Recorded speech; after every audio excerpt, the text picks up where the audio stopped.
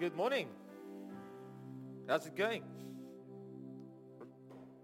Well, we have lost, or we're at the end of losing our daughter for 3 weeks. She was gone on a camp for 3 weeks, and it's actually interesting when someone that you love so much exits your life for a 3-week period. It's almost like what happened to our family. And so good when they live in the room again. It almost feels like, hey, this is normal. We get to be us. We can leave the other little ones at home and do stuff again. There's blessings having everyone back at home. But in church, we just want to give you a bit of feedback over the last term. Just a few things that's happened. Gary, those who were part of the Arana dinners a couple of weeks, last week. Yeah, what an event. The stories that we were hearing about people connecting, people just spending time together. We did something similar in Coolum, but different, so I would recommend that. Great place to have a Arana family dinner. We couldn't put the picture on. Some people were in bikinis and that kind of stuff, so we just, not really. But Arana dinner is a great place to connect. One of the things that excited me is a couple of weeks ago, we had our kids' church actually connect with Moona Park. And they just went and celebrated and just spent some time there without an actual program. Some of the things that happened here was the kids just deciding out of their own to entertain the older folk, just to do little things, and beautiful to see how they came prepared with their own little thing as kids, but we didn't plan it. It was something that they wanted to do, and special moments, that'll continue. I think our Father's Day moment was great. I would love it if we had breakfast every morning before church. Wouldn't you like that? I didn't eat this morning, so I would love it. And last one is one of the two quick things. Our STEPS process. STEPS is a journey where people are stepping into to discover their gifts, their passions, and just a place for them to serve in church. We're going to explore an online version of STEPS at Arana next term. So keep your eyes open for that, where you don't have to come in to attend, but we're actually going to host it via technology over the internet. So that'll be good. That's as far as I know how it works. From there, other people will take responsibility for it. But something that we celebrate, we started Alpha with just over 20 people attending Alpha. And it's interesting. Some of them have been Christians for many years, and some of them are brand new. And they come with questions that you look at and you think, God, help us. Because we aren't equipped to answer all of that. But Alpha as a journey is incredible. Just one of those tools where we want to ask you to keep praying for the people attending Alpha at this moment. That would be one of those circuit-breaking experiences in their life that would change the direction, the course of where they're heading towards. Now, I get the privilege this morning of sharing on the next Beatitude. And I read an interesting story where a guy the machine that usually did the job of painting lines on tarmac was broken. So they decided to bring in a hired person to paint the lines on a newly resurfaced portion of a remote highway. So they got in a new guy, and the first day he painted 9 kilometers on his own. And the supervisor came in and said, well, brilliant. Said, if you can continue with that, in a few days, we'll put you on our permanent staff. The next day, I only did 5 kilometers. And the day after, 3, and then 1. So the supervisor came in and he said, I'm going to fire you. That's not the way you keep a job. He said, but just tell me, just before I fire you, why did your production go from this to that? I said, just have mercy on me, man. He said, it's difficult to walk all the way back to the paint and back to keep. Sometimes we just need a bit of mercy. AJ told me a story of him when he was at school, when someone took a photograph of him, and he complained to the photographer about just what he saw in the picture. And he said, this picture doesn't do me justice. And the photographer said, you don't need justice, you need mercy.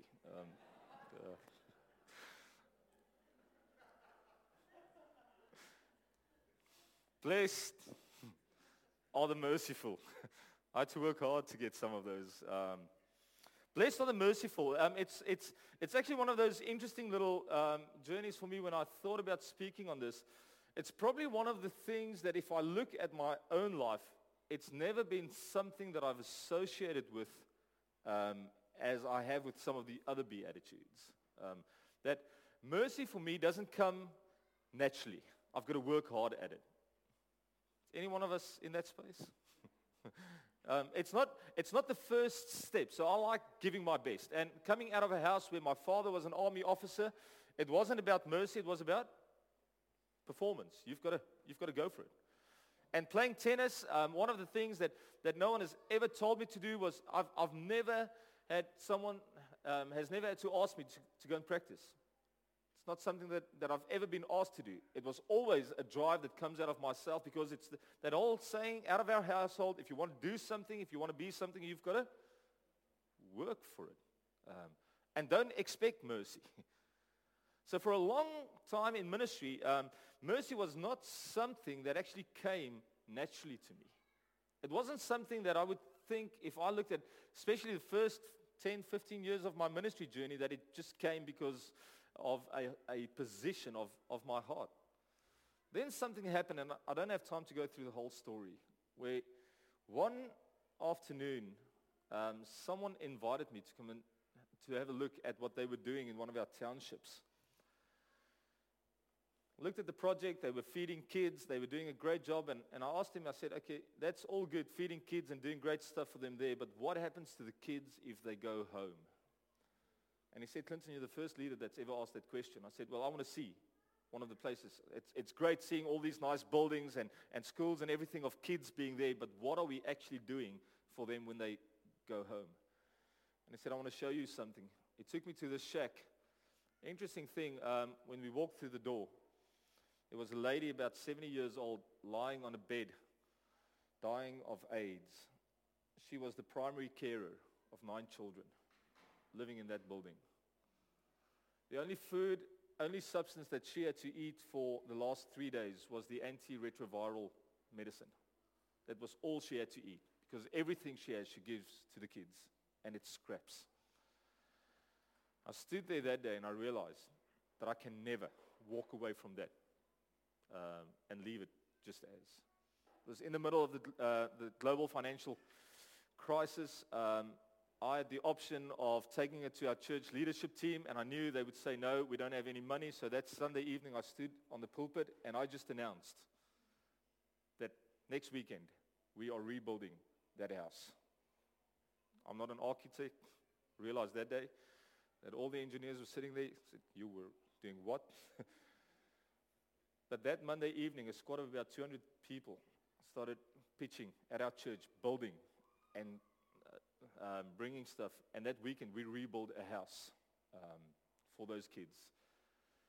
It changed my outlook, because from the outset, I was entering into this as, well, at least we're showing mercy to them. Not realizing that this whole experience was actually bringing mercy to us. That the people that changed most wasn't the kids living there, and they were so thankful, and they appreciated the mercy. That was actually the trigger of something so beautiful that happened in our church that changed the way we saw community engagement for many years, and still is functioning. So when just talking about mercy this morning, I want to ask you to think about a moment in your life, in your journey, where mercy was so much more than just doing something for someone that is in need. Because we've categorized those people well, haven't we? Those mercy-gifted people. So some of us are here and we're building church and we're living life and we're doing our good stuff. And then in the corner, we've got a bunch of mercy-gifted people. And they are the people that like to walk to the broken and the oppressed and the people that are living in the tragedies of life. And we segregate a small group of people saying, you guys are so good with them. But then Jesus comes with a statement. He says, blessed are the merciful. That there's a blessing on those who are merciful. Now, interesting is, when the Greek tried to translate it, they used the word makarios, and we've talked about it, that it says to be celebrated, to be honored. But when the Hebrew spoke of the word blessed, it's not proclaiming a blessing over. It's actually indicating that there will be blessing based on the choices and the direction of your life. So the Hebrew word blessed says, You are blessed. Your life will be blessed if you align your life with this. It's not just a proclamation of blessing. It's not just a celebration of blessing. It's if you align yourself to this, there will be blessing. So the two different versions of blessing, Baruch, which is proclaiming a blessing over, or the word Aros, which is all about Psalm 1. Blessed are those who, and then defines the state of being blessed, that aligns their life towards righteousness, towards blessing. When Jesus spoke of it, he says, guys, you've got to realize that there's a blessing for people who intentionally choose to align their lives towards the poor, those who mourn, the meek, those who hunger and thirst for righteousness. And specifically this morning, there's a blessing connected to those who are merciful. Now, understanding something of the Sermon of the Mount is you've got to find the balance between what Jesus is trying to do from Matthew 4 to Matthew 10. He's doing two things. He's showing us the way of Christ, and he's showing us the power of Christ. And those two worlds intersect. They aren't separate. So if you listen and if you read the Sermon on the Mount and you read the precursor and the after, you understand that there was something about Jesus' teaching, but then he also went and he healed people. So there was a showcasing of the new kingdom that was coming. Jesus did this because in his mind he was convinced that heaven was now invading earth. See, in our mind, when we hear the word heaven, what do you think of? You think of something you enter when you die. Jesus had a different reference of heaven. Heaven was where God reigned supreme. So every time he spoke of heaven, or every time he spoke of the kingdom, when he says heaven is coming or the kingdom is coming, he isn't saying you've got to die in order to go to something good. He's saying, guys, you've got to realize that me coming, me being on the planet is now the announcement that everything that you were waiting for is now coming to earth. That yes, we'll die someday, and yes, there will be a glorious kingdom in heaven, and I don't even want to go into try and define what that means, because the Bible has so many different options for you to choose on. Some of it is we're going, and some of it it's coming, and you've got to find your space in that. But one thing Jesus said is, from now on, me being on the planet is announcing the fact that the kingdom has come to earth. That's solidified in the fact that when Jesus taught us how to pray, what did he teach us? Yeah, your kingdom come, your will be done. As soon as we die, yeah. It's your kingdom come, your will be done on earth as it is in heaven. So there's something about what Jesus is doing, what Jesus is teaching, and what Jesus is showing is the fact that suddenly the beauty of heaven, the transforming presence of heaven is now coming down to earth, and his life, his teaching, his showcasing the miracles is the announcement that the kingdom, everything that you've been waiting for is now a present day reality. So we can't wait for the great escape to take place before we enter into fullness. It's here. It's a reality in our life. Now this message was so different to what was actually taking place. If you look at first century Rome, Israel was included in the Roman Empire at that stage. Mercy was not seen as a virtue, but it was seen as a massive sign of weakness. So you were not to be merciful if you were a Roman citizen. One Roman philosopher called mercy a disease of the soul. That if you showed mercy, there was something sick in you. To them, mercy was a sign that you did not have what it takes to be a real man or a real Roman citizen.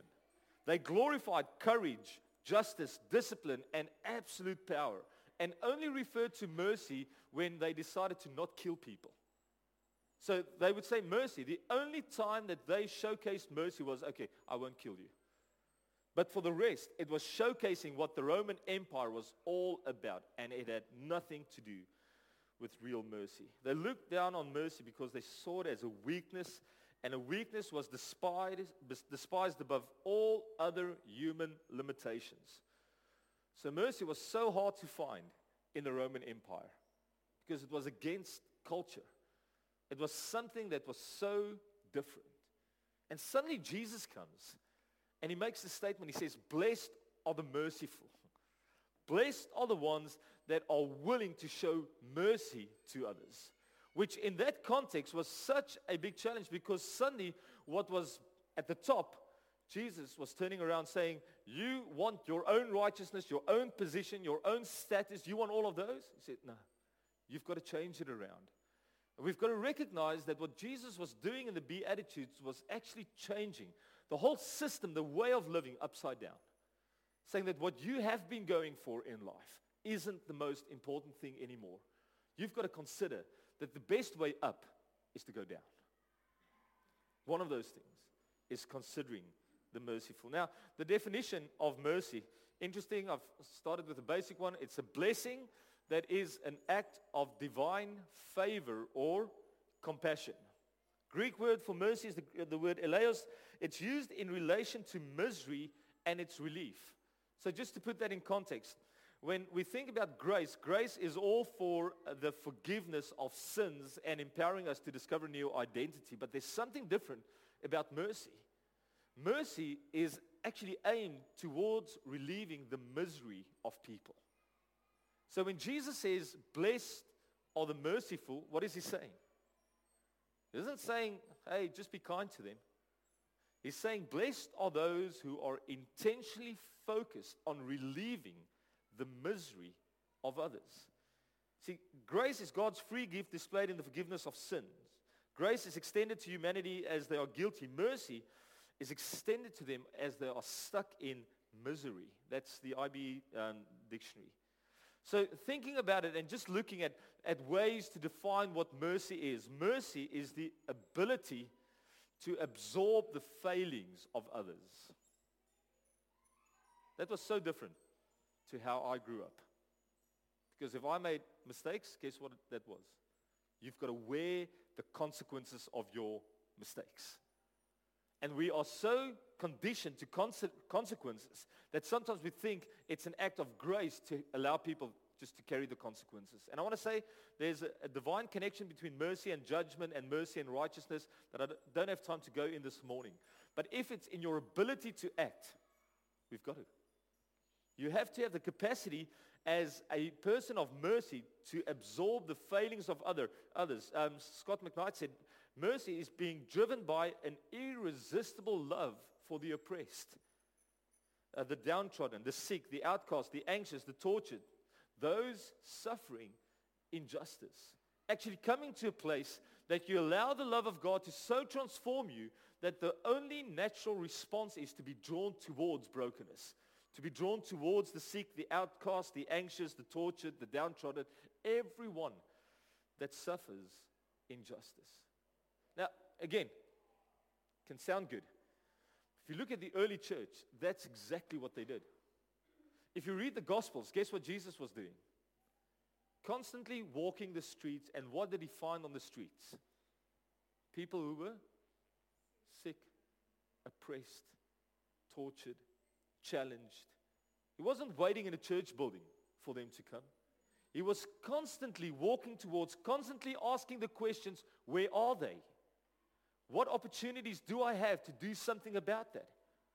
And it's one of those things that we've got to consider in our life. What does it look like for us to be driven by an irresistible love? Not to say, well, if anything comes to my door, I'll do something about it. What does it look like for a church to be so driven by irresistible love for the oppressed that we will walk outside of these doors to go searching for it? To ask the question, in this community, where does the oppression sit? Where's the outcast? Where's the sick? Where's the anxious? Where's the tortured? Where is the broken? See, comfort says, well, I'll do something if they come to me. Calling says, I'll go with the mandate of the kingdom, and I'll search for opportunities for those who need mercy. See, the merciful will seek out those who are meshed up in brokenness, sin, and guilt. And one thing we saw in the life of Christ, that they will be willing to sacrifice their own honor for the sake of those who needs mercy. Does that sound like the incarnation for you?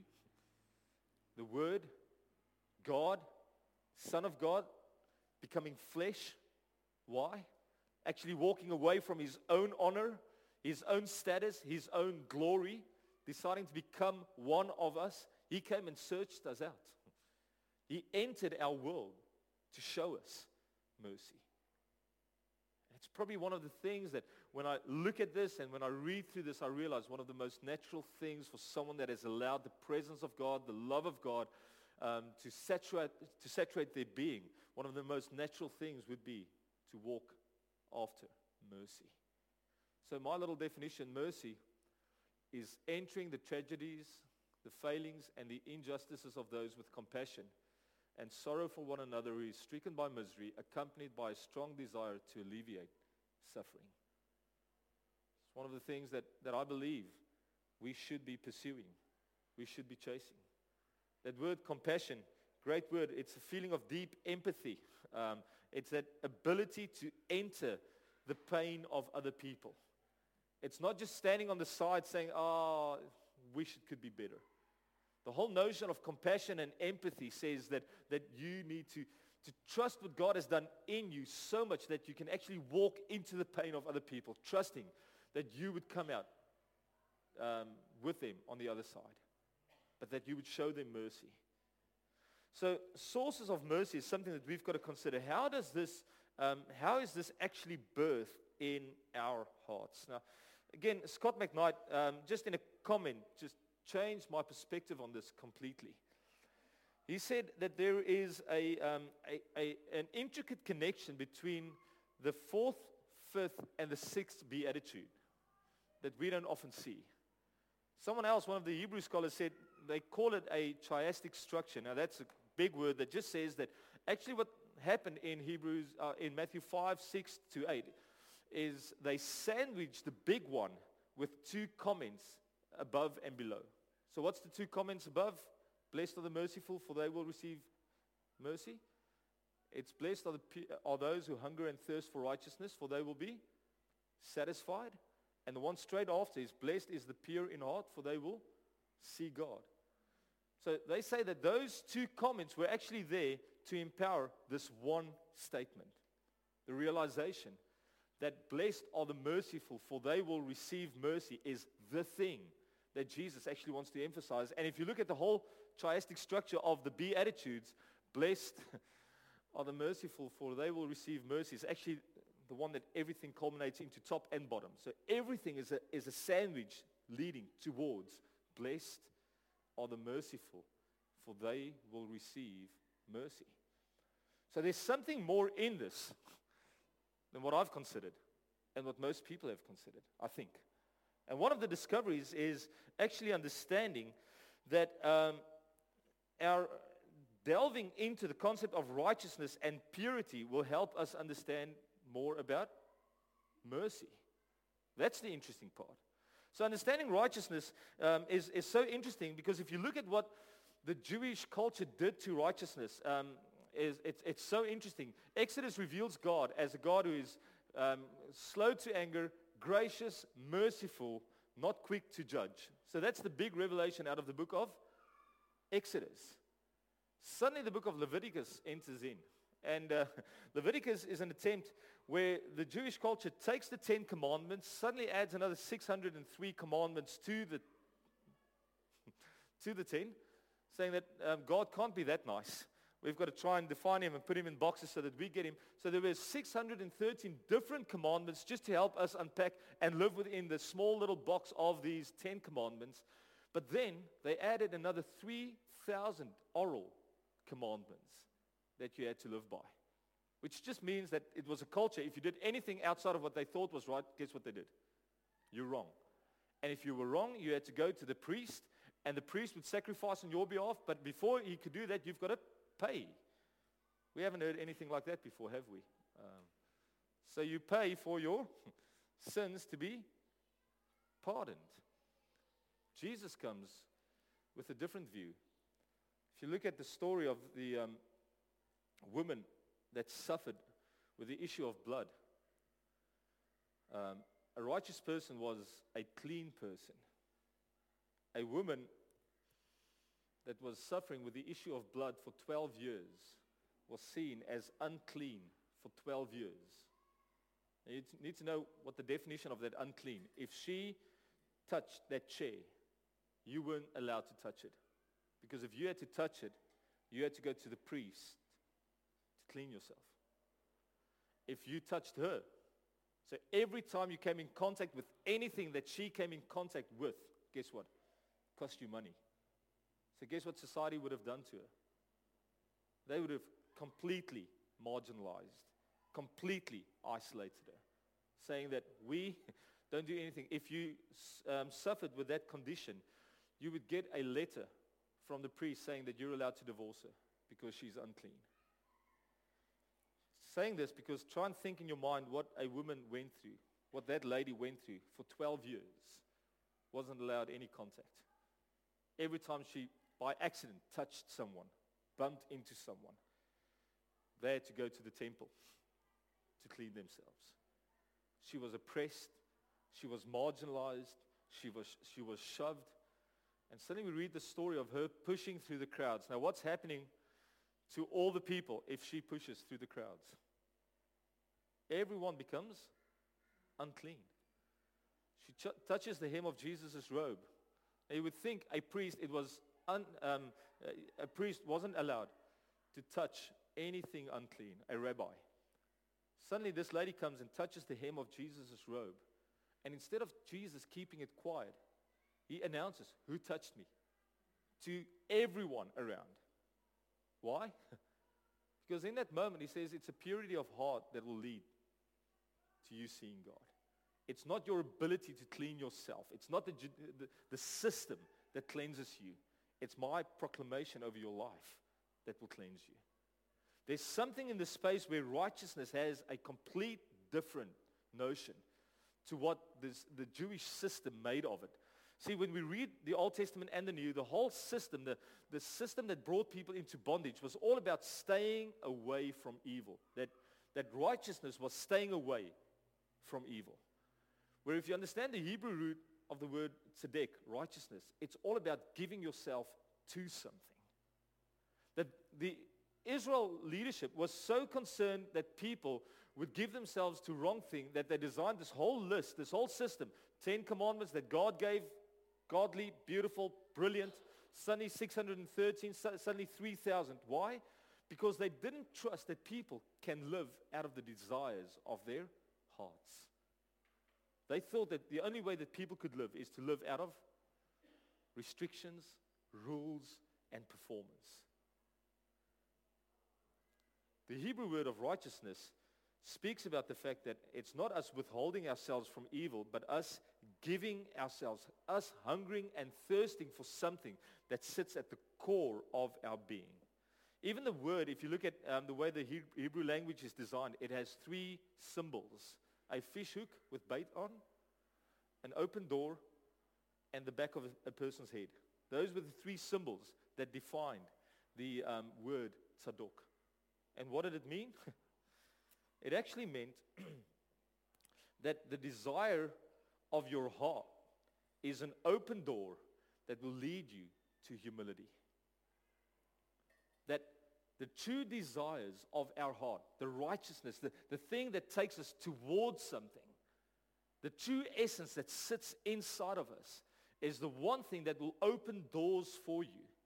And in opening doors, you'll discover the true source of humility. It's that reference that Jesus says, if you hunger and search for righteousness, you will be satisfied, because your righteousness, not staying away from stuff, but actually allowing yourself to live out of the desires of who you are, will open a door for you so that you can become merciful, that you will show mercy. Now, if you aren't sold on that yet, Hebrew word for righteousness is tzedak. Hebrew word for generosity is tzedakah. Only adds an AH. Because in the Hebrew culture, it was impossible to think of righteousness and generosity apart from one another. So if you read the Bible 2,106 times, does the Bible connect righteousness and generosity with one another? You can't talk about righteousness without showing generosity. So if you hunger and thirst for righteousness, the desires of your heart will open a door, but it's a door towards humility. It's not a door towards status or position or anything else. If you truly hunger and thirst for righteousness, this pursuit of righteousness will unearth the deepest desires that God has placed in you. And those deep desires, think of this, will become the doorway to full satisfaction. But it's a doorway that's going to surprise you. It's a doorway that will lead you to the humble, to the broken, to the oppressed. Realizing that what God has given in you, the desires, the true righteousness that is in you, will only ever be satisfied if you give what is in you to those who need to receive, who are humble, who are oppressed, who are downtrodden. So it changes the whole scope of asking the question, what do I want? We know the comments and the sayings that says our biggest problem is that we want too little. We've positioned ourselves in our life that we want too little. But this reference brings us to a place that righteousness and generosity paves the door. It opens the door for us to show mercy to others. To show others that there's a real God who loves them dearly. Now, if righteousness and generosity is paired, guess what sits on the other side? Greed and wickedness. That there's this incredible connection between greed and wickedness, and this connection between righteousness and generosity. And if you read the rest of the Sermon on the Mount, guess what Jesus is constantly doing? He's building the platform for righteousness and generosity, and he's challenging the platform for greed and wickedness. That's the big story. And those two worlds collide in the best way when you are confronted with someone that needs to receive mercy from you. That it's in the moment where you have the opportunity to show mercy, that it'll either show in your heart, do you have a righteousness that leads to generosity, or do you have a greed that leads to wickedness, that leads to withholding? See, righteousness is all about entering a doorway into your deepest desires with true humility and generosity. I want to say that again. Righteousness is all about entering a doorway into your deepest desires with humility and generosity, understanding that your desires could be what is your desires, and unearthing your desires could be the one thing that needs to be unearthed for us to solve some of the biggest problems that our community, the people around us, face at this moment. If you look at how the Salvation Army started, how something like World Vision started, how something like Compassion started, it started with something way bigger than we've got to do something good for them. It started with someone's passion, someone's desire, someone that carried something so deep inside of them that they said, we've got to do something about this. Asking the question in our community, what are the obvious areas of mercy that we have to do something about it, but we've chosen to withhold, to not act in a righteous way, to not be merciful in those moments? See, incarnation brings us to this little understanding. Listen to what the Bible says about what Jesus did. He said, for this reason, he had to be made like them. Jesus had to be made like us, fully human in every way, in order that he might become a merciful and a faithful high priest in service to God, and that he might make atonement for the sins of people. That word atonement means that he might make reparation, that he will fix the sins of people. So why did Jesus come? He came down, he became one of us, he actually entered our world, he understood, he felt exactly what we felt, and in feeling what we felt, he could, as the perfect sacrifice, begin the process of repairing what sin has broken. Interesting thing that got me there is that he became a merciful and a faithful high priest in service to God. And because he chose a route and a way of service to God, he made atonement. So that brought me to a very interesting portion of Scripture that we all know well if we've spent some time in church for a while. Romans 12. I'm not going to unpack the word therefore. We've done that before. But listen to what Paul says. He says, I urge you, brothers and sisters, in view of what? In view of what? How often do we talk about the Scripture, quote the Scripture, and we leave the part of mercy out of it? We focus on offering your bodies as a living sacrifice. What view, what paradigm do we need for that to happen? The paradigm of God's mercy.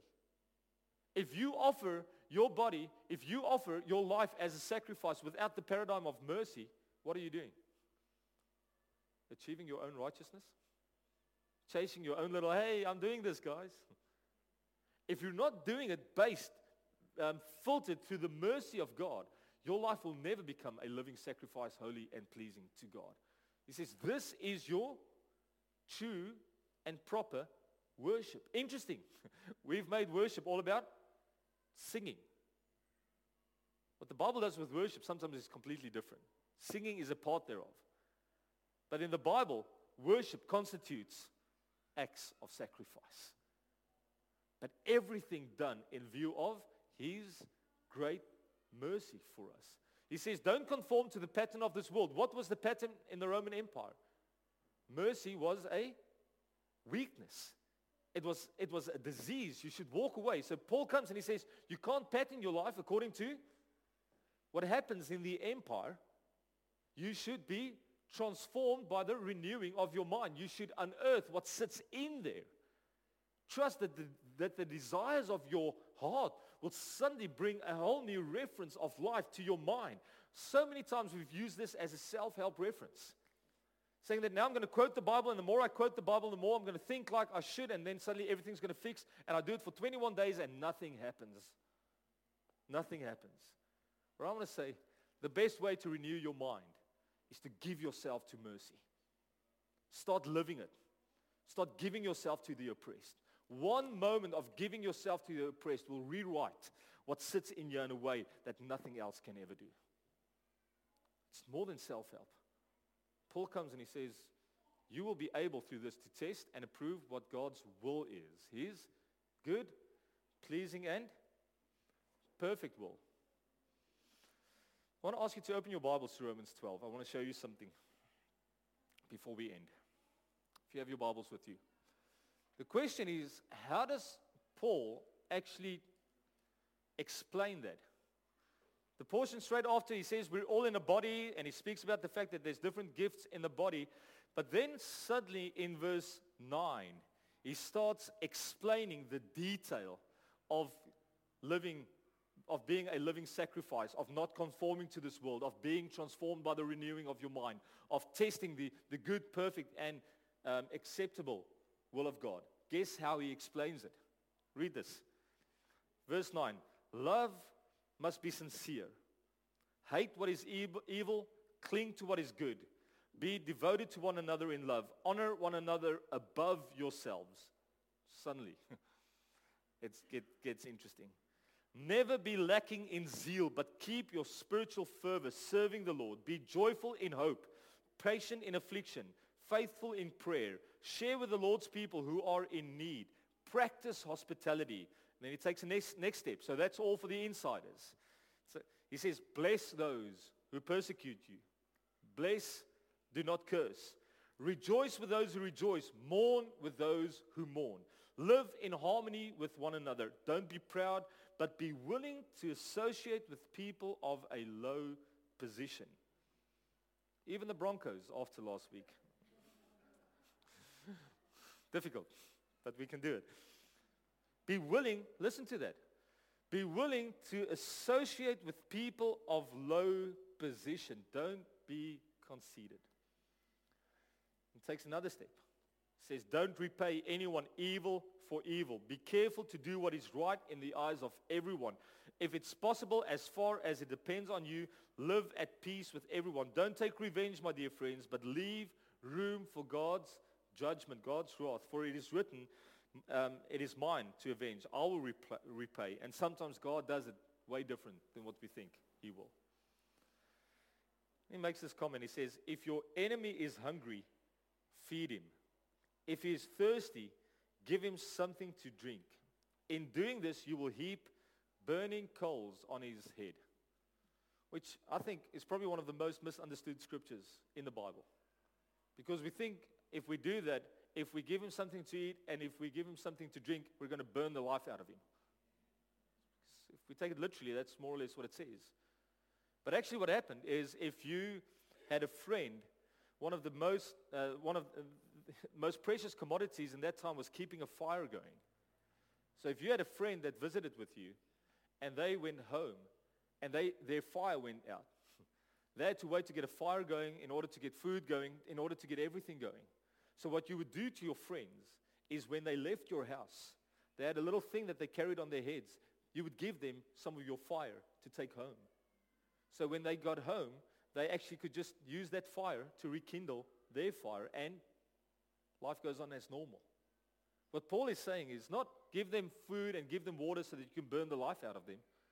He says treat your enemies as your friends.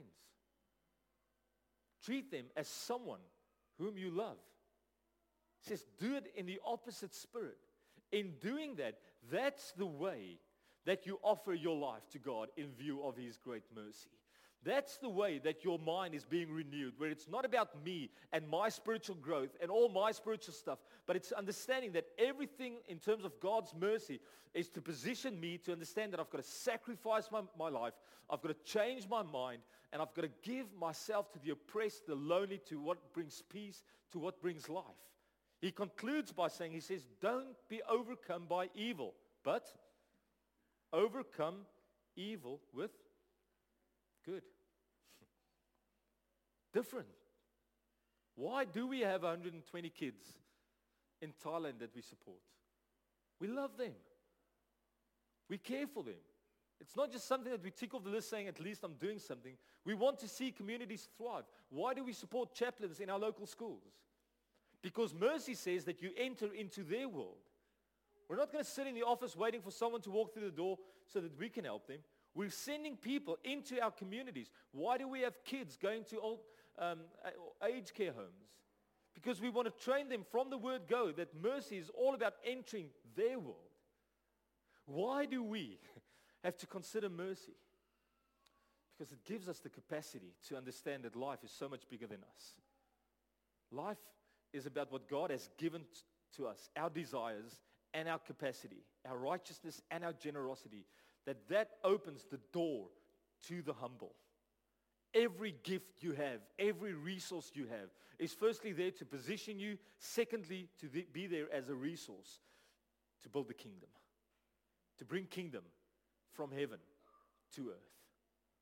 So Jesus comes and he says, blessed are the merciful, for they will receive mercy. What did we say? What is mercy? Mercy is entering the tragedies, failings, and injustices of those with compassion. What is Jesus saying? He says, blessed are the merciful, for they will receive what? They will receive mercy. They will receive something from God where God will enter their tragedies, their brokenness, their disappointments. That in doing this, there's moments in your life where it's going to feel like I'm emptying myself and it feels like nothing. But the blessing in this is in doing this, God is the one who will ensure, who will take responsibility to ensure that the kingdom of heaven will come to you. That in doing this, in you giving your desires and your resources, your righteousness, your generosity to what sits in front of you, the broken, the oppressed, the run down, the sick, the anxious, whoever they are, you doing that opens the door for you to see God. Because if we do it in a way that's driven from purity, the next beatitude said, the pure of heart will see God. Most purest thing that we can do is not try and be pure. Pharisees tried a whole lifetime of that. Jesus knocked them. Purest thing that you can do with your life is not to be pure. not to try and be pure. The purest thing that you can do is to start living beyond yourself. The promise is, if you do that, you'll see that God will enter your world. And if you do that, the purity of your heart will attract God's attention, that you would see in the areas of life that you felt He's not there. He's not visible. He's not available. Every time I've walked into areas in Africa where I've seen oppression and need and challenge, I've seen the presence of God in a way that astounded me. There's one thing that I realized every time I walked away from that God is with those who need mercy. In our context, in our city, in our nation, in our community, we've got to consider God. What does mercy look like in this space and in this place? There's people all around us. Every day we go to work, there's people in our homes. There's people in our streets, our neighbors, in the sporting clubs that need mercy. And you have the gift. You have the desire, if you just allow yourself. God's given you the resources. You've just got to work on generosity. But if you do that, it'll open the door to the humble, where suddenly God will open Himself up to you. That's the blessing. That's the gift. So the cross for us is this incredible picture where Jesus didn't expect us to do this and then wait for it. The cross is the picture where He says, receive mercy from me. So when I wrote that down, I just stopped and I prayed. I said, thank you, Jesus. Because of your cross, you entered my world. Just think about the implication of that. Because of the cross, because of the incarnation, Jesus didn't sit in heaven saying, one day. He did it for us. He entered our world, bringing us the mercy so that we receive. And in a moment, we're going to share in communion. And I want to ask you to think about the mercy that you've been given, the mercy that you've received. But then, communion is something so beautiful that as we take these emblems, the bread and the blood, as we eat them, as we drink them, it becomes part of us. And suddenly, it's not just about us receiving, but we become partakers of the divine nature of God. And what does God want to bring? Mercy. He wants us to share. He's trusting that our lives will become flesh and blood for His presence. That we would search out brokenness, that we would search out the oppressed in our life spheres, and that we would bring mercy, that we would bring a reparation, a restoration to that which is broken. Last night I did something stupid, and I hurt my wife by something stupid that I said. Woke up early this morning, and God said, you know what, Clinton? This starts at home. It was just a stupid comment, didn't think about it, but I knew I heard her. Guess what happened this morning? I had to step into her world, and I had to say, sorry. That was unnecessary. I realized it was a by-the-way comment, but it begins with something as almost stupid as that. Can you fix in your own home? Can you fix in your family? Can you fix in the spaces that you love being in? Because as it cascades from those little experiences, it cascades into every other part of our life. Let's pray. Father, I want to thank you for your mercy to us. Thank you that mercy was one of the big revelations of the Old and the New Testament. That yes, you forgave us of our sins, and we are so thankful for that. But thank you that with that, Lord, you were merciful. You entered into our brokenness. You entered into our misery, and you came and you brought reparation. You brought restoration to us. You gave us merciful, Lord, so that we could become merciful, actually overflowing with mercy. Lord, that gift wasn't a gift just for us. It's a gift to share. So this morning, Lord, we as a congregation want to be a congregation that chooses the pathway of mercy, that chooses the pathway of actually allowing you to access the desires of our heart and the resources that we have so that we could bring mercy to those around us. Lord, but more than just bringing it to those around us, Lord, I want to pray that mercy would so disrupt our sense of comfort that we would start searching out the oppressed, that we would search out the broken, that we would search out the sick, the anxious, the downtrodden, to the point that we would be in the position, as you were, to share this gift of mercy that will bring reparation to them. So I pray, Lord, that mercy would be received and shared this morning. Pray that we would experience you entering our life, but because of that, Lord, that we would enter the lives of other people. In Jesus' name, amen.